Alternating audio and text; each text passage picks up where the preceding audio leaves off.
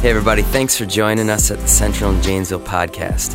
Please remember to check us out on centraljanesville.com throughout the week. We're excited for wherever God's got you at right now, and we hope this message brings you a little closer. Thanks. So I got this friend on Facebook, and it's probably a friend like a lot of you guys have, a friend where you went to high school with them, but you don't know them for anything.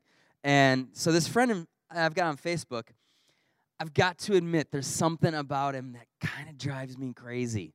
He's on his main Facebook page. His slogan that he has up on his Facebook page is, "I am the hero in my story." And I'm going to be honest with you. Drives me nuts.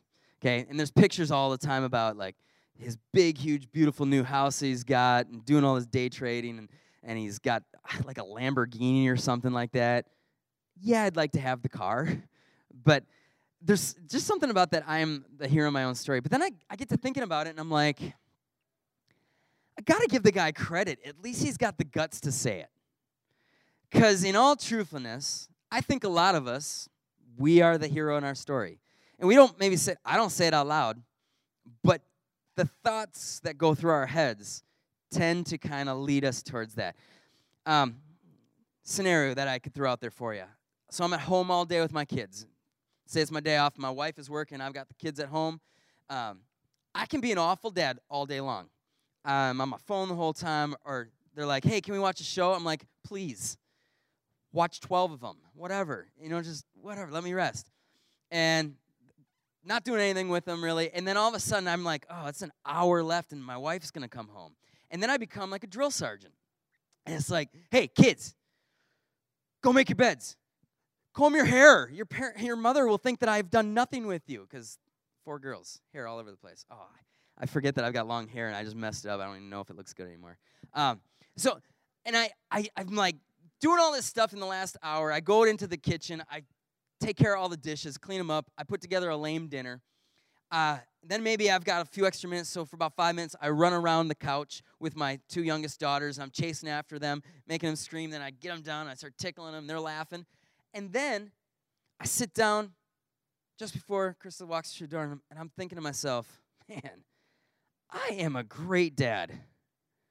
The last 5 minutes, they have been running around, smiling and laughing. Like, I should have a trophy because I am dadding it up. And every woman right now is like, you're thinking 2 things. A, men are awful. Yes, we are awful. And B, I don't know what the other thing is, but you're thinking 2 things. And that's our lives. We have this thing in us where it's like, man, I'm amazing. I am the hero of the world. It's just kind of what here's the thing. I don't think that this love for heroism is altogether bad.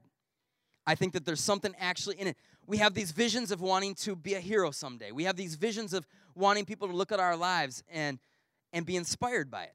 And that's a good thing. We look at other people's lives and we see the heroism in other people's lives, and we love it. We're encouraged by it. If you're anything like me, maybe you're on Facebook or Twitter or on YouTube, and you get attracted to videos that have titles like "Random Stranger Saves Random Stranger," and you watch the video and you've got tears in your eyes. Like, that was so sweet. I love those videos. I had one this week where it was a Rock County Sheriff's officer. I don't know the terminology, okay? But he was working with the sheriff's office. And he was shoveling out the end of a driveway of a lady. It was a really cool thing. And I was like, oh, that's sweet. Because, you snowstorm comes through and you shovel out your whole driveway and get it all taken care of. And then the plows come through and they put the whole storm back in the beginning of your driveway. I hate it. But this guy helped this woman. And every one of us, we watch stories like that, and we're like, oh, it's just cool. I wish everybody was like that. And the popular thing that everybody says on social media, oh, I have my hope back in humanity because of that. All right. It's kind of a lame thing to have our hope back in humanity for, probably. But here's what I love about our infatuation with heroes. It represents the good that's in us. See, I think that God actually has put in us this love for heroism. you cheer for the person, the guy or the woman at the end of the movie who has done everything right, who has shown character, who has shown courage. And when they win out at the end of the movie, we cheer for it because we're like, that's right. We love what is right, what is courageous, what's strong. And I think that's why we love the story of David and Goliath. You know, we're going through this Jesus Storybook Bible series. Today we get to go through maybe one of the most, if not the most popular stories in the Old Testament. And it's a story when you talk about heroism, that's probably the story that you point your kids to, or that kids will be like, who's a hero in the Bible? After Jesus, they'll be like, David, because that's what we find in David. And David gives us this ultimate story of hero because David's the little guy who takes out the big guy. Us little guys love that story. I know that. And we see it all around us. You see it in sports where an underdog goes up against a favorite and underdog against the great team. And even the announcers will say it's a David and Goliath story. We see it in romantic comedies when this lovable loser dude goes after this girl who he should never be able to get, and he finds a way to get her to marry him. We see it in the story of the tortoise and the hare. It's in all of us. We think about, man, I'm just a little person in the world. I want to make a big impact. It's all the story of David and Goliath. And for the most part, the story of David and Goliath, it gives us hope because it gives us this thing that we can look at and say, you see, even me, the little guy, I can do something great. You give me just a little bit of courage. You give me a scary, bad situation in life. Give me just maybe a little bit of God, and bam, I can become a hero. And we like that idea. And so we look at this story. We like the story of David because we all like the idea of becoming a hero. But I'm just going to leave you with this question before we get into the story. Is that really what this story is about? About us becoming the hero? So the story of David and Goliath, it starts in 1 Samuel chapter 17. I'm going to start off in verse 2, and I'm going to read a lot of it straight out of Scripture, and I'm just going to tell some of the story to fill in some of the gaps. So here we go. Saul and the Israelites assembled and camped in the valley of Elah and drew up their battle line to meet the Philistines. The Philistines occupied one hill and the Israelites another, with a valley between them. And a champion named Goliath, who was from Gath, came out of the Philistine camp. His height was 6 cubits and a span. And I looked it up for you this week. It was 9 feet 9 inches. I want to put in perspective for you what 9 feet 9 inches is. A basketball hoop is 10 feet tall. A crossbar on a field goal post in football is 10 feet tall. So Goliath is a big dude. And most scholars actually think that David was about 5'6"-ish. Perspective there. I'm 5'4" ¼ So you're talking like me versus a basketball hoop. That's David versus Goliath. Okay? So we get to verse 8. Goliath stood and shouted to the ranks of Israel, "Why do you come out and line up for battle? Am I not a Philistine, and are you not servants of Saul? Choose a man and have him come down to me. If he's able to fight and kill me, he will become your subjects. We will become your subjects. But if I overcome him and kill him, you will become our subjects and serve us." Then the Philistines said, "This day I defy the armies of Israel. Give me a man and let us fight each other." On hearing the Philistines' words, Saul and the Israelites were dismayed and they were terrified. So you've got this one dude, Goliath, going into this valley. And for 40 days straight, he's yelling up to the hill to all these Israelites and saying, "Come down and fight me." He's challenging all of them. And they're literally terrified. A whole army of people is terrified of this one guy. And David's 3 oldest brothers, they are actually in Saul's army. Yeah, excuse me. The throat's starting to go. But Israel has got this army up there. David's 3 oldest brothers are up on the hill. They're trying to fight with Saul. David, the youngest of 8, is back at his home. He's tending to the shepherd. He's doing the shepherding thing, tending to the sheep. And his dad, Jesse, decides, "Hey, I want you to take some food out to your brothers." And so Jesse gives David grain and bread and cheese to take to his brothers. and to their commander. One thing you want to know about this story, the fact that it's so detailed that they're saying he's bringing cheese to his brothers, it's actually a really good indication that this is a real story. Because back then, they don't use that kind of detail in stories that they're just kind of telling. So there's a lot of detail here. And so David comes and he brings this food to his brothers. He leaves it with the supplier of the army, and he goes out to the battle lines to talk to his brothers, see how they're doing. And the moment that he gets there, he sees Goliath come out into the valley, and he gives his challenge for the day. And it doesn't sit well with David. There's just something about it he doesn't like. And so he starts asking around. In verse 26, David asks the men standing near him, "What will be done for the man who kills this Philistine and removes this disgrace from Israel? Who is this uncircumcised Philistine that he should defy the armies of the living God?" If you've got your kids in here this morning, there's a word that you get to explain to them later. All right? I'm not going to do it now. And so David's asking, what's the king going to do for the guy who kills this dude? And so the soldiers tell David what the king will do is three things. He's going to give that person great wealth. He's going to give that person his daughter in marriage. And he's going to allow that person and his family never to pay taxes again. Boom. And so David's like, I don't care about the first two. I don't want to pay taxes ever again. Let me have him. That's what I would have said.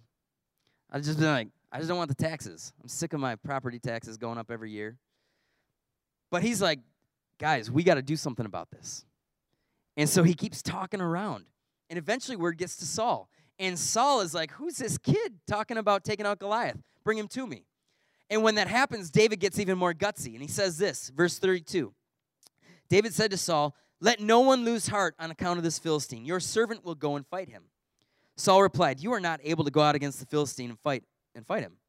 You're only a young man, and he has been a warrior from his youth." But David said to Saul, "Your servant has been keeping his father's sheep. When a lion or bear came and carried off a sheep from the flock, I went after it. I struck it and rescued the sheep from its mouth. When it turned on me, I seized it by its hair and struck it and killed it. Your servant has killed both lion and bear. This uncircumcised Philistine will be like one of them, because he has defied the armies of the living God. The Lord who rescued me from the paw of the lion and from the paw of the bear will rescue me from the hand of this Philistine." Saul said to David, "Go, and the Lord be with you." I don't know why Saul told him to go. There's nothing in this where you're like, yeah, Saul should have confidence in this kid. But Saul gives him his gear. Now, Saul was probably, the Bible talks about him being a strong, big dude. He was probably over 6 feet, and he gives all of his gear to David. The stuff doesn't fit David. And he's like, I can't even walk in this. So he puts the gear down. He goes down to the stream in the valley, and he kneels down at the stream, and he picks out 5 smooth stones out of that stream, and he puts them in his pouch. And he grabs his sling, and he walks out to Goliath, this 9-foot, 9-inch giant. And the moment he walks out there, Goliath starts laughing at him. Verse 43, Goliath says, "Am I a dog that you come at me with sticks?" And the Philistine cursed David by his gods. "Come here," he said, "and I'll give your flesh to the birds and to the wild animals." And David said to the Philistine, "You come against me with sword and spear and javelin. But I come against you in the name of the Lord Almighty, the God of the armies of Israel, whom you have defied. This day the Lord will deliver you into my hands, and I'll strike you down and cut off your head. All those gathered here will know that it is not by sword or spear that the Lord saves, for the battle is the Lord's, and he will give all of you into our hands." As the Philistine moved closer to attack him, David ran quickly toward the battle line to meet him. Reaching into his bag and taking out a stone, he slung it and struck the Philistine on the forehead. The stone sank into his forehead, and he fell face down on the ground. So David triumphed over the Philistine with a sling and a stone. Without a sword in his hand, he struck down the Philistine, and he killed him. I'm telling you, when I read this story, it's hard for me not to get jacked up. Like, I read it again. I hadn't read it for probably a while, and I read it this week as I was going through this, and I was just, like, excited. And I don't know if it's a short guy in me that's just like, yeah, get the big guy. I don't know what it is, but there's something in me that loves it. This story is awesome. Okay, so this is the story of David and Goliath. And what is the moral of the story? See, I think most of the time, this is what we see as the moral of this story. If you step up with courage, God's going to help you defeat all of the challenges and all of the enemies in your life.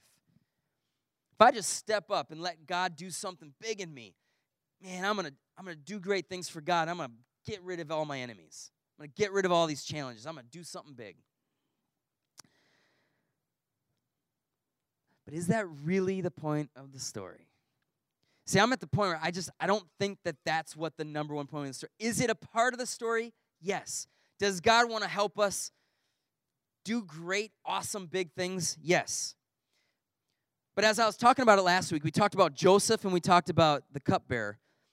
And last week I said, I think that there is a better story to tell in the story of Joseph. And I'm saying the same thing this morning. I think there's a better story to tell. I think there's a better story to tell than just the one that focuses on me when I'm looking at the story of David and Goliath. You see, I think we make this problem way too often. When we read the Bible, I read the Bible to say, okay, God, what does this say about me? When I think the whole time, God's saying, ask what it says about me. What's the Bible say about me? Okay? So I should be coming to the Bible, not what does it say about me, God, but God, what does this Bible, what does this story say about you? And it changes everything. This story is not meant, I don't think, to be a story of I look at David and Goliath and I say, okay, I'm supposed to be a warrior hero for God. No, the story is about how God has become the warrior hero for us. And so I'm going to try and challenge you with a few things this morning as we talk about this. And something that it would kind of come into my brain when I was a kid when we'd go through this story. There was something always that didn't sit right with this idea that David was this great big underdog.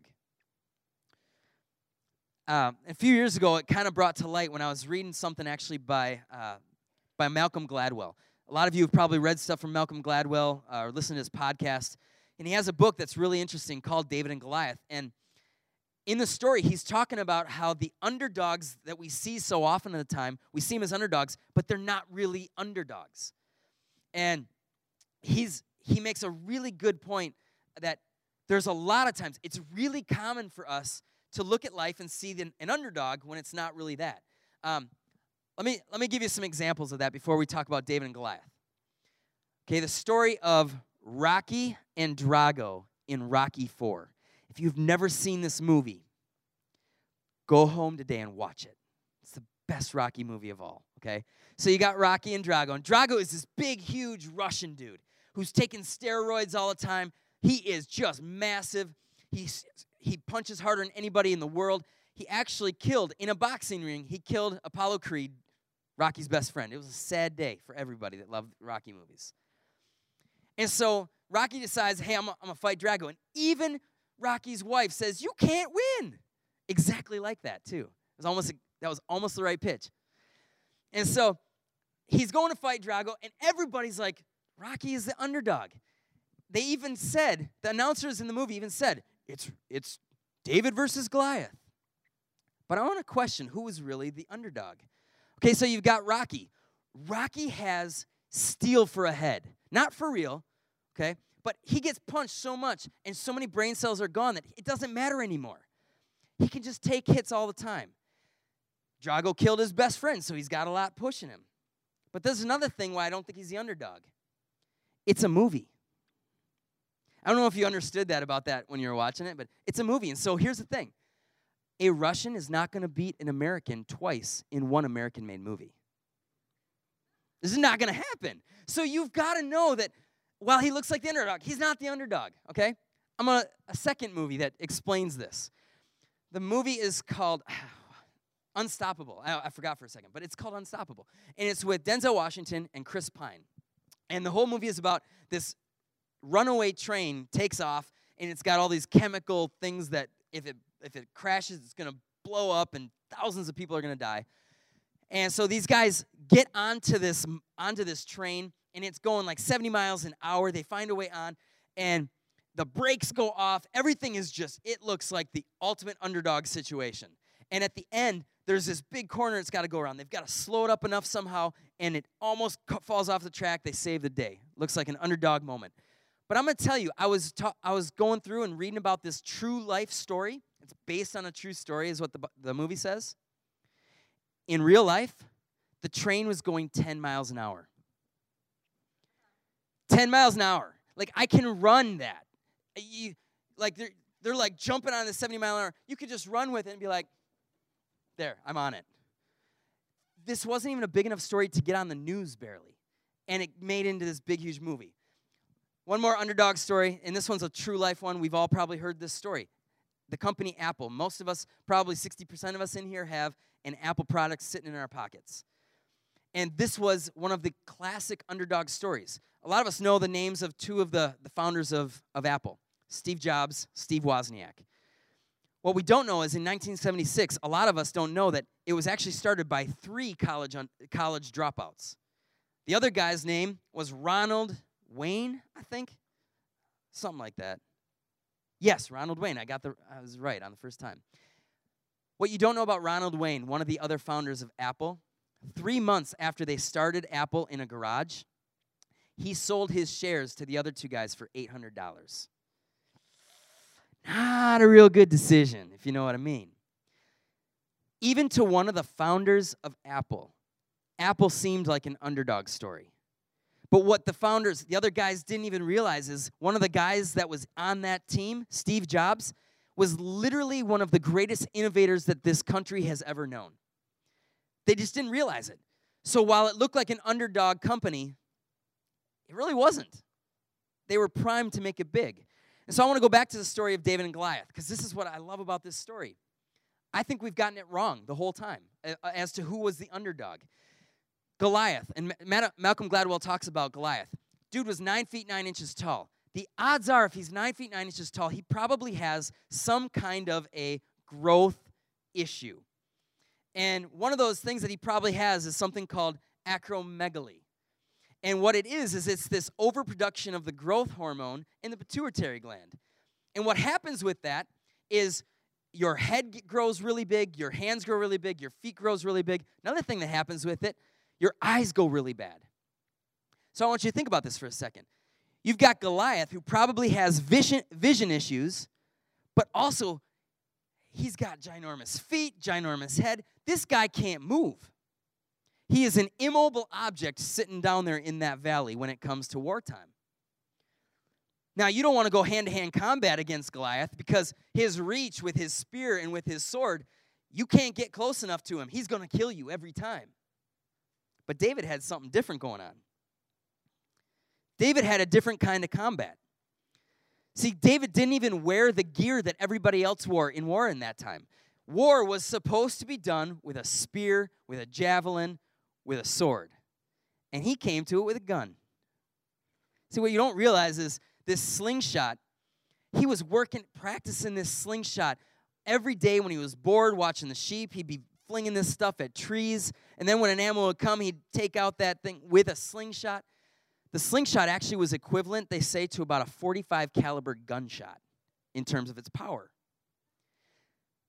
David was coming with a completely different kind of weaponry. To me, what this is an army standing out in the desert, waiting, looking out in the desert for tanks to come, and then drones drop bombs on them. That's the difference here. David was bringing a completely different kind of war that nobody was ready for. But the Israelite army was up on that hill, and it didn't matter how many of them there were. They didn't know how to use a sling. They didn't have guns and cannons. If they were going to beat Goliath, somebody had to come down to Goliath and go hand-to-hand combat. That wasn't going to work. So here's the question. Who do you usually identify with in this story? Who's the person that you look at in the story and you're like, that's who I am. That's who I'm supposed to be. Almost every time we go, I'm supposed to be David. God's going to do awesome big things through me. But the truth is, you and I, we're the Israelites up on the hill. We're the ones that we don't know how to fight the fight that needs to be fought. We need a Savior. We need somebody to come in and rescue us and take care of what we can't take care of. And so here's what I want you to realize is an important thing for us to remember this morning. I am not the hero in my story. I'm not the hero in my story, and I'm never going to be the hero in my story. The Israelites weren't the hero. David was the hero. I'm not David. See, the Bible is not a message that is meant to show us how great we can be. The Bible is a message that is meant to tell us how great God is. Plain and simple. Jesus doesn't just come into this story and give us the ability to have a great victory over sin and death and destruction. What Jesus does is he himself comes into the story and he gives us victory. He doesn't just give us the ability to make victory for ourselves. He literally gives us victory. See, David didn't just come in and give the Israelites a chance for victory. He gave them victory. He gave it to them. They didn't do anything for that victory. But they got to have all of the benefits of the victory that David gave them. He came in as a savior. He came in as a rescuer. You see, while David's brothers probably had a little bit of experience with a sword, my bet is that David had twice the amount of experience with a slingshot that all three of his older brothers had with a sword. David was primed and ready for the fight against Goliath that his brothers and the rest of the Israelites never would have been primed for. Only David could do it. The Israelites needed a substitute. You and I, in the battles that we face, we need a substitute. We need somebody that can do it in a way that we can't. Spiritual battles that you and I go up against, we're facing a battle of darkness that, frankly, here's the way I put it. It's as though we're going to fight hand-to-hand combat with somebody who's better at it than we are. I can't fight this spiritual battle that I'm supposed to fight on my own. I have to have a rescuer. See, the real battle in life is not the battle to become a hero. It's not this battle to be, man, at the end of my life, I hope people will be able to say, man, look what she did, and all the stuff that she did for people and how she made a difference. Look what he did and how he made a difference in this world.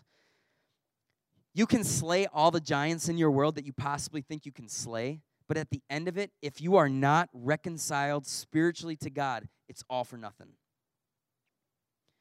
Jesus is the only one that can do that job for us. So here's a concept that I want us all to take to heart and think about today. Stop trying to be a hero and let Jesus be the hero that he is. Stop trying to be a hero. What do I mean by that? I mean, stop putting all of the pressure on yourself.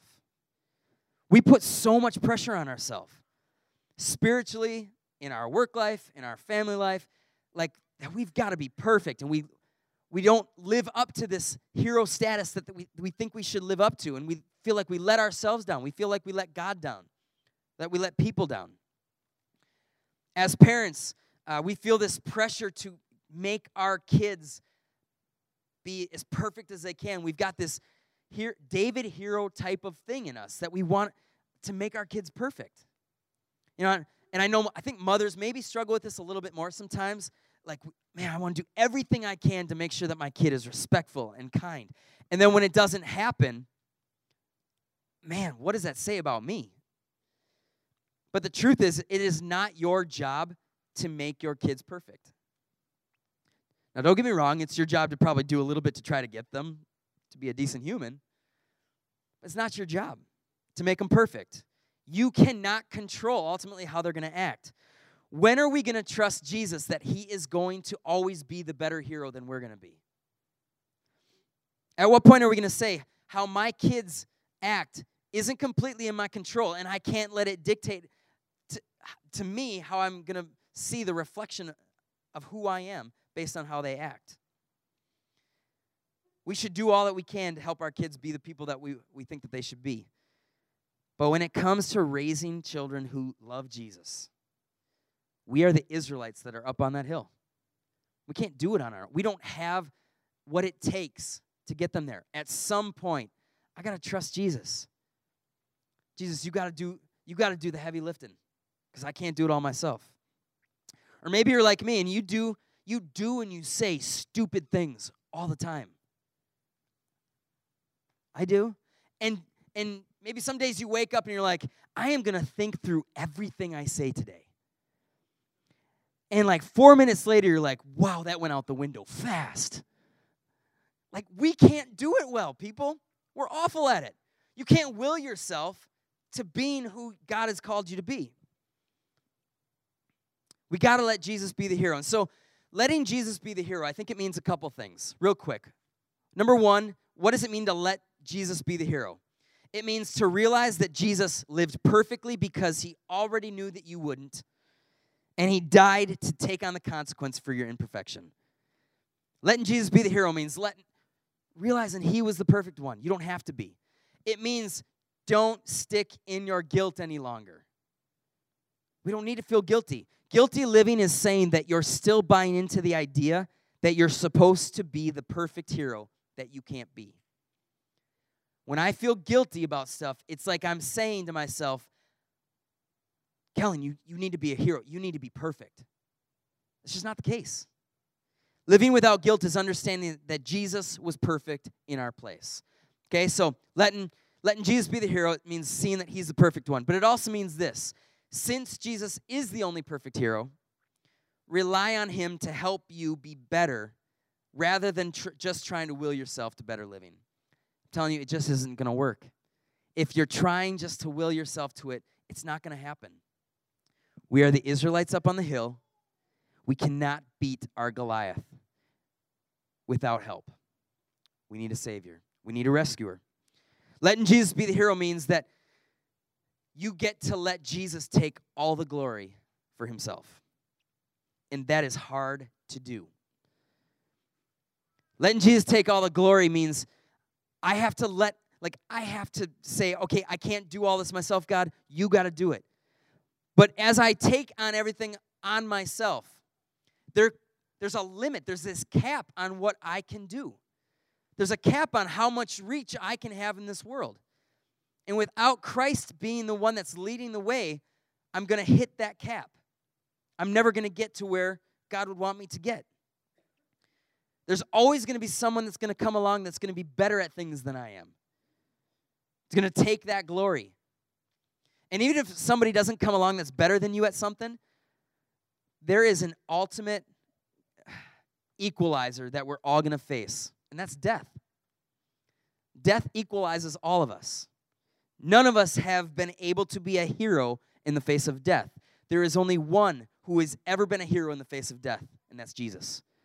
Because Jesus didn't just die on a cross, he actually rose from the dead. And so I want to leave you with this thought just running through your mind today.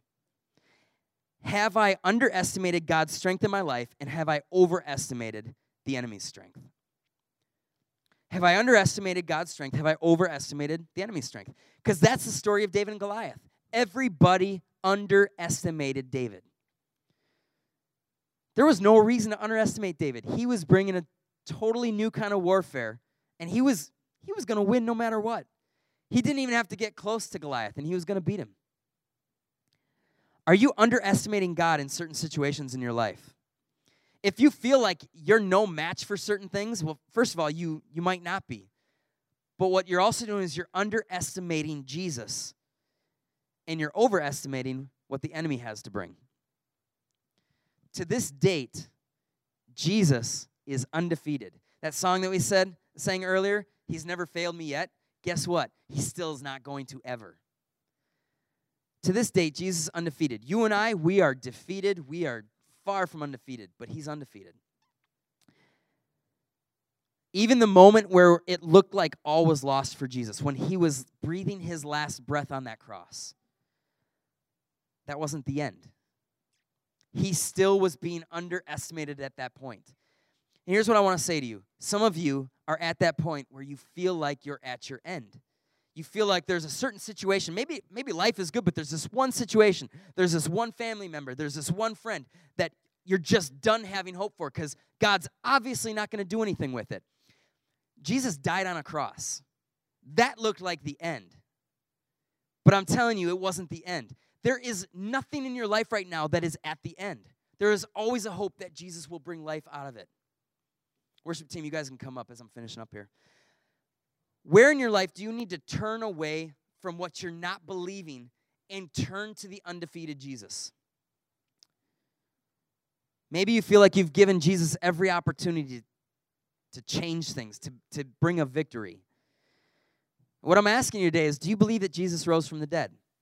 Because if you believe that Jesus rose from the dead, there is nothing in your life that is beyond the scope, that is impossible for Jesus to bring you victory in.